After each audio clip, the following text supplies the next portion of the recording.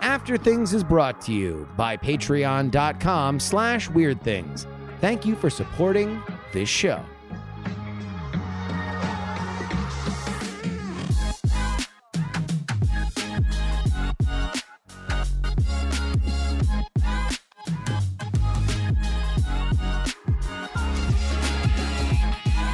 Hello and welcome to After Things. I'm Andrew Main, joined by Justin Robert Young. Well, hello.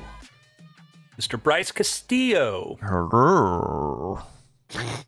I was trying to one-up you. That's fine. Hello.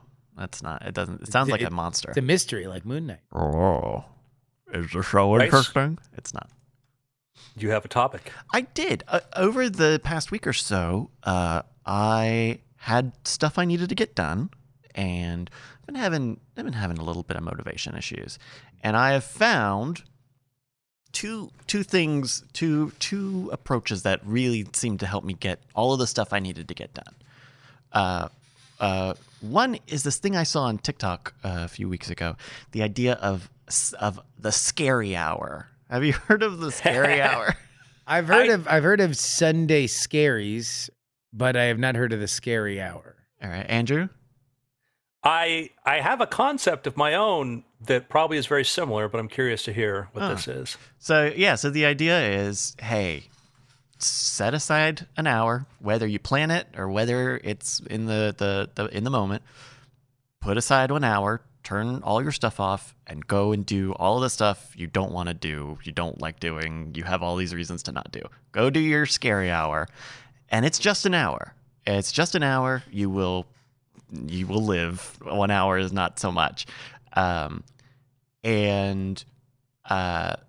it's not some hard and fast thing. You just set aside some time. I mean, it's not even like really a technique. It's just a different way, I guess, to say get started. And so between that and which the Pomodoro technique, which I've talked about before, which is if you're not aware, it's an interval timer where you work for 25 minutes and then you take a 5-minute break, and then you do 25 on, 5 off, 25 on, 5 off, and then the last 25 on, and then a 15-minute break. And so, and you can change the intervals and whatever, but the idea of get started, take a short break, get started, take a short break. And I really needed that over the past week. I really needed to have these tools at my disposal to say, I have this thing done. I know it's only going to take so long. And once I start on it, I'm going to be gravy. I'm not even going to be worried about it. Like, I started my stuff and I was like ignoring my Pomodoros to go take a break because I was in the mood. I was like actually getting stuff done, which is a great place where you want to be given where you start.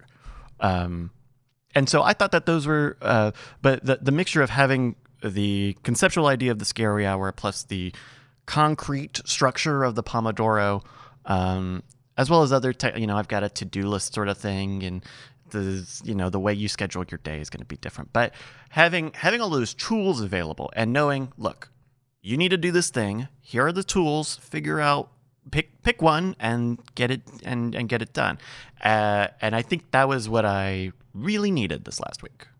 I have a thing when I get down to a time crunch, and shared it with my wife, and that is that when I'm dealing with a book deadline or something and I've been doing a lot of procrastinating, I do a thing where I say the first 2 hours of every morning belong to that project. No social media, no email, no nothing. I get up, first 2 hours are going to be that.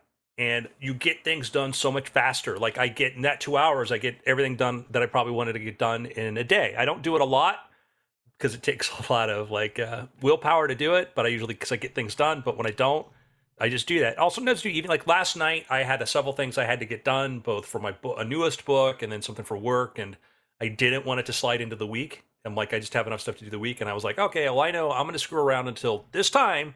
And come that time, I'm going to go do this. It's on. Or I'll do like that, the technique of like, I'll say, okay, I will open the document that I have to do. I will read what I have to do. Then I'll go do something else. Then I'll come back and I'll do the first 5 pages of what I need to do. Then I'll do something else, and then I'll come back and I'll break it up like that. And then I'll get into them like, I don't want to do 5 pages. I'm going to do 50 pages. And I'll just get these done. And then the next thing you know, you're done. Yeah. I think that really what we're talking about is discipline, right? We're talking about different ways for which we can muster discipline and not allow it to be subsumed by the rest of the day. I have found myself in a situation recently where, trying to get World's Greatest Con Season 2 out the door. There was another project that we were working on as a pitch that I put time and effort into, but the reality of my day is that between my regular daily schedule, for which is hard-coded and ingrained in my brain, and the fact that I knew that every extra second that I had to be working on these things that were either coming out or needed to be out the door ASAP, all my time was spoken for, which meant that I knew what I was doing every second of the day, but also meant that I was not scheduling out my day like I normally do. I fell into a lot of bad habits of just allowing the day to become kind of just this catch-as-catch-can morass. And I think that for me, among the things that I gained from the lockdown was a sense of being able to regiment my day and get a lot done. And also be able to confidently offload certain things from my brain by keeping them on like a to-do list that I wasn't afraid was just a graveyard for ideas that I was going to immediately forget. And I think that's kind of what we're getting at is like, okay, so for you, Bryce, the scary hour of like, all right, I know that every day I'm going to have to do this. On one hand, on the face of it, it's really just saying, I'm going to be productive 1 hour a day. The reality is that you wind up making healthier relationships with what you have to do because you're contextualizing it not in the unknowable thing of like, oh my God, I have to go and like, I have to register my car. Let's just even say that, right? Sure. Like, I have to register my car. If it's just register your car in your brain, it's I can do that whenever. It's whenever, but B, you don't know what it actually is. I'm going to Google how to register my car at the state. Do I need to get stuff Do I ready? need to go to some place? Do I need to find another thing? Does it need to be in a cashier's check for some dumb reason? Like, it's just this thing that winds up getting pushed further. Whereas if you're saying, okay, my scary hour for Tuesday is going to be registering my car, then your brain inherently begins to think of, well, let me just Google register my car on Monday so I can do this. I think demystifying problems is the real secret sauce to productivity. It's the secret sauce to creating your goals. It's the secret sauce to creativity. Like just boiling things down to the easiest essence. And that's the biggest thing that I learned when I was at my best with keeping a checklist of stuff I needed to do, was that instead of looking at things that stayed on my board for too long and thinking I was a failure for not checking that box, if it was there for 3 days, it was now incumbent upon me to make it a simpler step. Yeah. And you know what? I run into that right now on my to-do list. Someone sent in a very nice email to Great Night with an idea for a game that is fantastic, and I would love to respond to it. And it's been on my thing for like 6 weeks. Reply to the email. Ask the question of the thing you need to do. And I just keep kicking it. I'll get to that tomorrow. And, the idea of like, what is basically office hours, and it doesn't even need to be always at the same hour every day. But the idea of I'm just going to sit down and do the little things. And once you start ticking off those little things, then all of the normal productivity stuff that we talk about kicks off, right? You start small and you start rolling in, you get into the creative flow. And then you need to like pull yourself away from stuff because you're getting so into it and you're so in deep. And so just having those, especially because I work from home a lot, this was a thing that I needed. It's easy to fall into the fall into the pit, man. Yeah. When you're working from home, I think we all certainly know that, and I think we all knew that before it was cool. Before everybody was doing the Bartman, we were trying to create our own reasons to do it. And there was nothing like that adrenaline of knocking out a bunch of stuff. Like what? It's just so it's great. That's the real reward. That's what keeps you coming back. Is like, oh, when you're like, I'm just gonna get one thing done, and then while I'm here, I'm just gonna get it, and then you just like rip through all of it. It's so good. A couple techniques to help, and it's people reinforcing the idea here, like taking breaks can be super helpful because your brain reaches that limit. Getting focused again can be really, really hard. Mm-hmm. And one of the ways getting up and walking away from your desk can be great because physically you're moving yourself out of that space. Sometimes if your distraction is literally in that same space, then that can be a problem. Like I don't have Apple, the iMessages open anywhere on my desktop computer. It's never been opened. I don't do it. I certainly don't have Facebook. I do pop Twitter open from time to time, but literally I open it in a browser, I take a look at it, and when I'm done, I close it. And same with my email. I do all of my email through my browser, and then I don't leave an inbox open that's going to pop open and say, hey, look at me. I don't have notifications on because I want to be able to focus when I need to focus. I talk about, I talk to people about writing. I talk about the idea of microfocus, the idea of like how to basically focus on something for a few minutes, get it done, switch to something else, then go back to the other thing. And it's a thing that people do. And if you look around, you'll see examples of this. I've been reading and looking at a lot of stuff on memory palaces and how memory experts or people who are some of these memory champions are able to do what they do. Side note, some of the most prolific people I've seen talking about like how to have an improved memory who've won some of these awards for best memory competitions actually were people who were curious about it like 2 or 3 years ago or a few years before and then got into it, including journalists. There's one woman who wrote a great book about this. There's another journalist who were like, oh, who are these people doing these memory feats? And they ended up going into memory competitions, which shows you anybody can learn these things. But when you watch people doing some of these memory feats, you'll see them put on noise, just these headphones that block out all the sound because they've got to sit there and you're like, oh, that's really essential. How do these championship people who've got to focus on memorize a deck of cards and like the record, do you know what the record is for memorizing a deck? 20 cards. Wait, it's probably the time. The amount of time. Yeah, time 52 cards, Bryce. I feel like if it's a deck. Well, I mean, probably the jokers and I don't know if they keep the instructions in there. Right? You forgot the tally-ho card. Yeah. I'll say do 5 you know the minutes. record time? 5 minutes. 12 seconds. God, no way. 12 seconds is the record for somebody to remember. Wowza, zowza. Okay.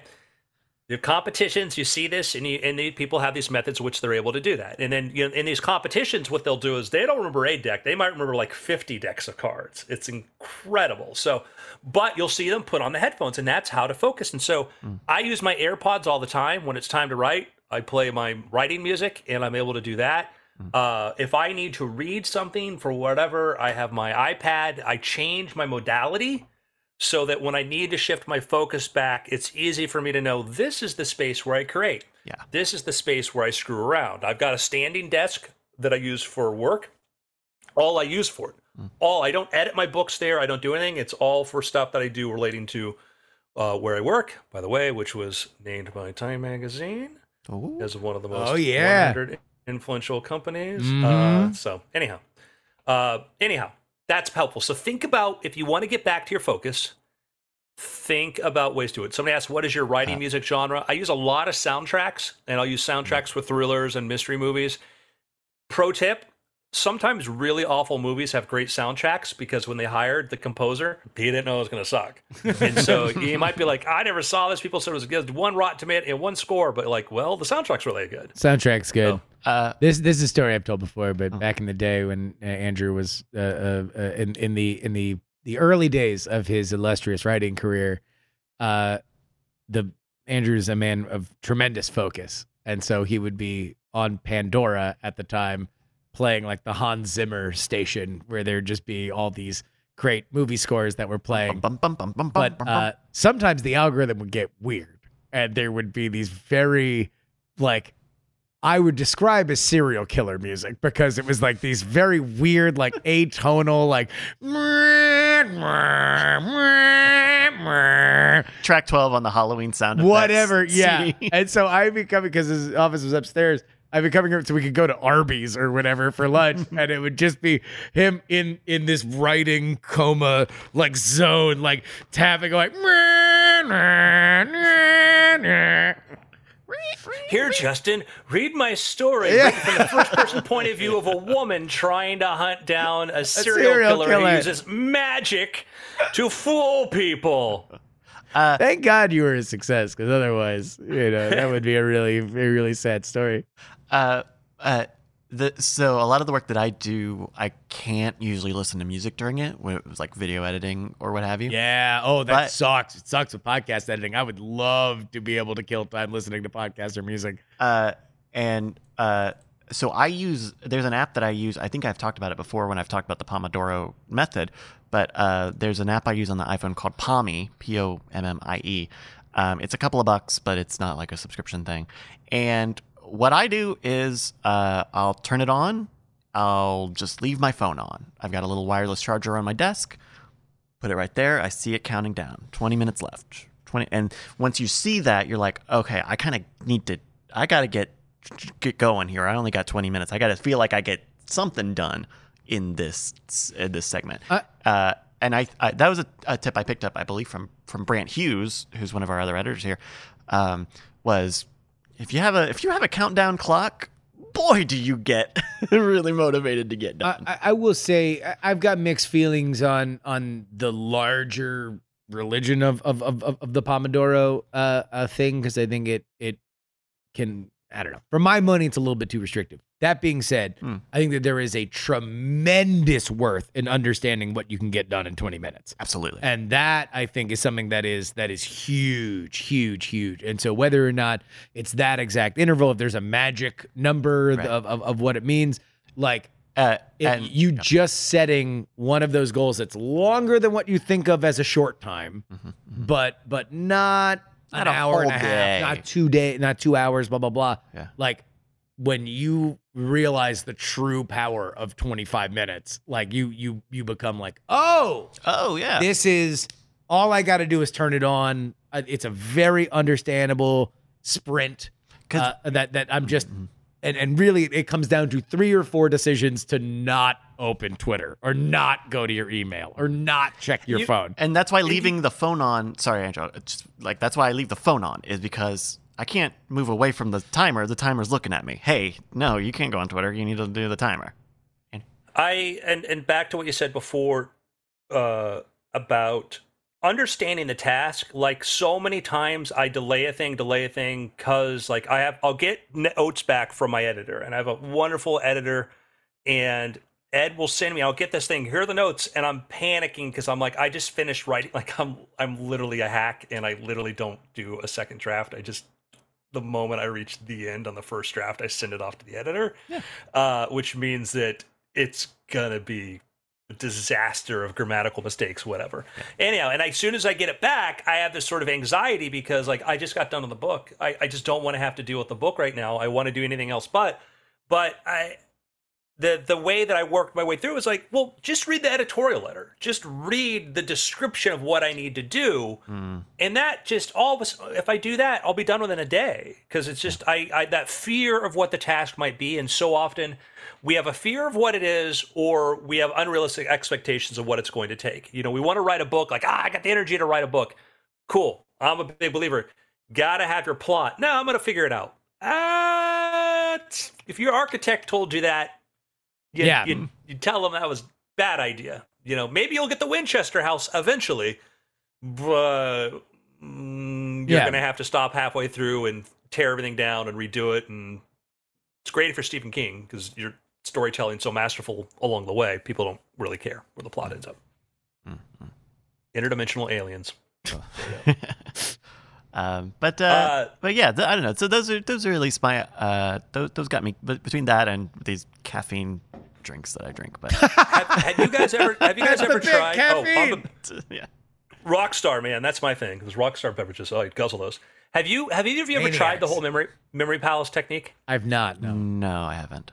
So, for those of you that don't know, and maybe if you watched this Sherlock Holmes version where he apparently has a seizure when he goes into his memory palace. Yeah, they made it a mutant power in Sherlock. Yeah, and it's if anything like, oh geez. So, memory palace is an ancient technique that actually they found most ancient cultures have probably used this because in a pre-textual time, how did you memorize stuff? We just say, oh, we just memorized it. Well, using different ways to do it. The memory palace is the idea you take some environment or place you're familiar with, and then you place the things you need to remember in your mind's eye where they are. Memory palaces could be based on something as simple as your house where you live in, and you walk through there and say, I'm going to place this on the table, this is over here.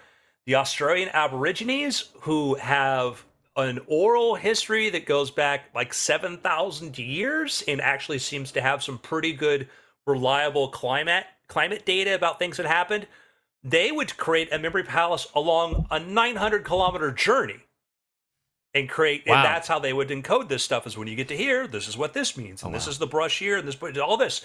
So it's an ancient technique that's very, very useful. I was just, for some reason, actually, the Arthur C. Clarke got something made me think about that because he talked about the ability to compress time, like if you could compress time. I'm like, man, we have these powerful language models which can actually do some cool stuff with like they can create rhymes and they can do really neat things with language. And I was thinking about, it'd be cool. Let me do a little dive back into memory palaces and do that. And it was sort of funny because I'm like, let me try one. And then, I mean, literally over the weekend, like I remembered, I could tell you, and this is on top of everything else I had to do this weekend. Like I flew in from Florida, got in at like, early Saturday morning, slept, did some stuff Saturday, and then did a bunch of work yesterday. But also in between that, managed to remember the 50 most populous countries in order of population. Hey. And I figured for my memory palace, I decided to use an IHOP. And so I got International House of Pancakes. Because I was also thinking about, could I create a memory palace that I could share with other people that they could remember from? Because if I use something, everybody knows what an IHOP looks like. Well, in America, most people, yeah. Or like, I could use a McDonald's. And I said, that'd be, and it was just fun because then I did that. And last night I went to bed. I'm like all 50, and I'll keep adding to it, but it's not that hard. I did that like first. I'll do the 13 colonies. Then I'll do like 8 Greek philosophers, and I'm like, I could do an ordered list and by order of population of countries, and so I did that. What's the 50th? 50th I got to was Venezuela. Oh wow! Look at that! Look at that! Hey, shouts out to Venezuela. Yeah. It's interesting because then you start to do it, and spatially you start to do it, and then you just start to you can remember it, and it's a fun technique. It is a fascinating idea to pair those elements with spatial awareness and how much we rely on spatial awareness, and we don't even realize that is something that is like a fundamental core element, and we don't realize how deep those roots go if we're able to assign these concepts to abject concepts. That's how all the memory champions do it. All of them use memory palaces. That is the method they use for it. And so it's been, again, there may be some better method out there. And some neuroscientists say that if you actually look at the brain, they say neurons will even form in sort of relational structures like this, which may be true, but maybe could be searching. But there's probably some conceptual thing to it because it does. That is a really easy way to sort of memorize stuff. And there are other techniques too. There's PAO, which is person action object. So if you have to remember things like numbers, you might come up with your own, like, one is Alice in Wonderland, and then an action, putting on something, and then it'd be sunglasses. And so you memorize this list of, let's say, you could do a 10-digit one or 100-digit ones, and you could start to remember numbers, even large sequences. And they do these memory competitions. People remember like pi to thousands of digits. And these are not people, generally speaking, who were born prodigies. These were normal people who learned these techniques. So, wow, very fun thing. I'll probably follow up in a couple weeks or something with some of the books I've read and memorized. Some recommendations on that. Yeah, memorize. Well, there's a way to memorize stuff. Like that was actually most of these memory people will tell you like they'll say like, yeah, here's how to remember your shopping list, but write down your shopping list. Why not just write it down? And they'll be like, yeah, you could remember a book. Mm-hmm. Why would you want to do that? But if you have to do, let's say, script or dialogue, one of the techniques you can use for that is you take it, and I was using this for the Declaration of Independence because I was just bored, is you take it and you go through, read it through, then you just take the first letter of each word and the punctuation, and then you make that, and you keep sort of like the line breaks or whatever on that, and then you go through there and see if you can remember it, and that will actually... You can go from there to there, and then all of a sudden recall it. So just getting rid of the rest of the letters, except for the first letter, is a next step. And so there are things like that you could do. I have one last pro tip, but it's separate from one of the other things that I'll do. We talked about kind of once you get started, you start building up momentum and you start checking stuff off. One of the things that I've started doing in my to-do list app is every day I have it put lunch and dinner on the to-do list because A, sometimes I forget to eat, and B, it feels like you're pacing out the day. Like you've got stuff you're going to do, you're gonna eat lunch and or dinner, so you're gonna check those off eventually, and you're classifying the day a little more than daytime, nighttime. And then those then it feels like, okay, yeah, you know what? I'm going to go eat some lunch and have a shower, and then I've got to go do the thing because it's on my list. Just little things like that, like similar to the idea when you mentioning, like, just write down your shopping list. That's what kicked me off on that. Somebody mentioned in the comments, they said, I can't visualize that. And actually there's a YouTube channel by a guy who's a very interesting character, Anthony Metivier, and he does tons of courses on lots of great information about the history of memory palaces and memory techniques.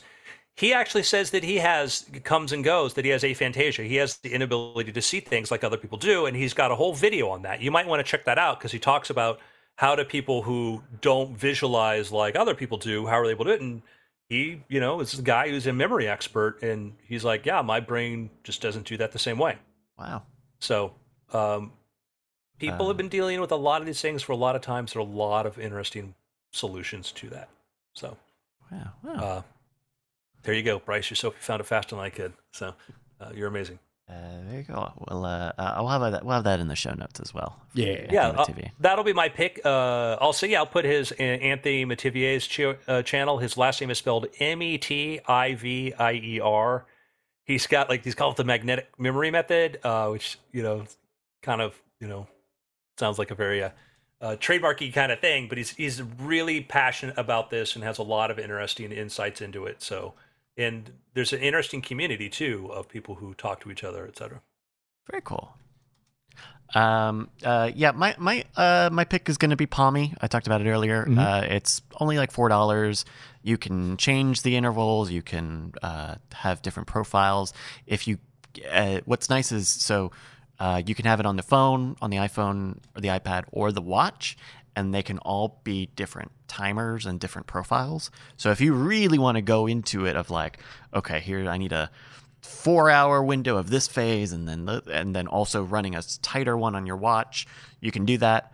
Very much, very recommended. I bought this a long time ago, and it still works, which you don't see as much in apps and stuff because everyone wants to go to subscriptions. But Pommy, Pommi, is if you've got an iPhone or an iPad or a watch, that's highly recommended from me.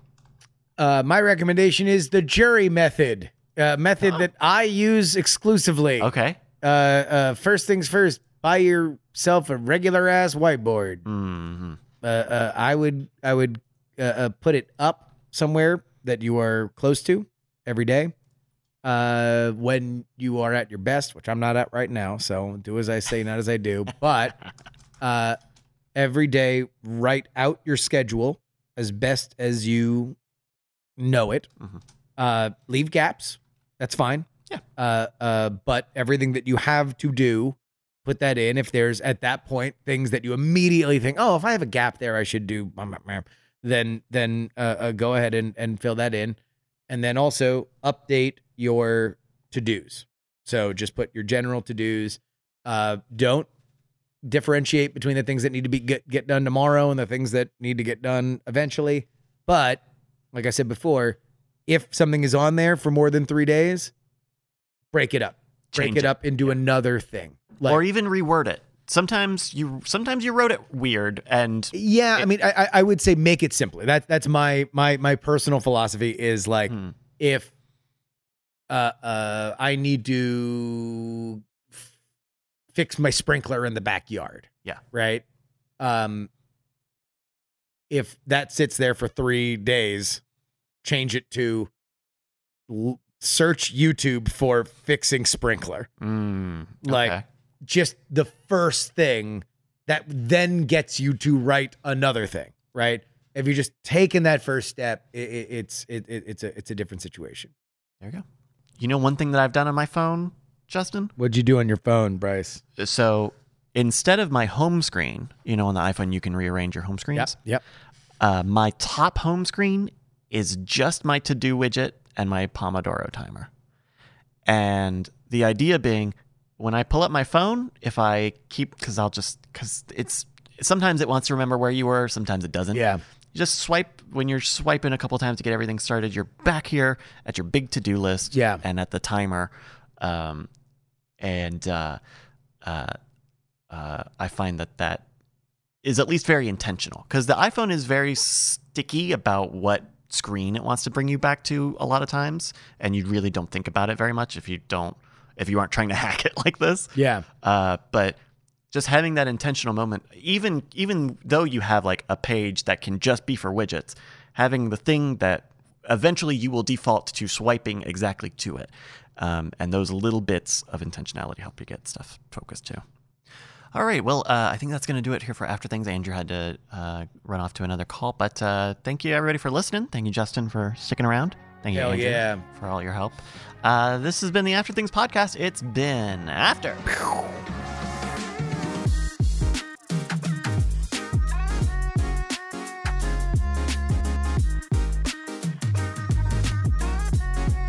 Diamond Club hopes you have enjoyed this program.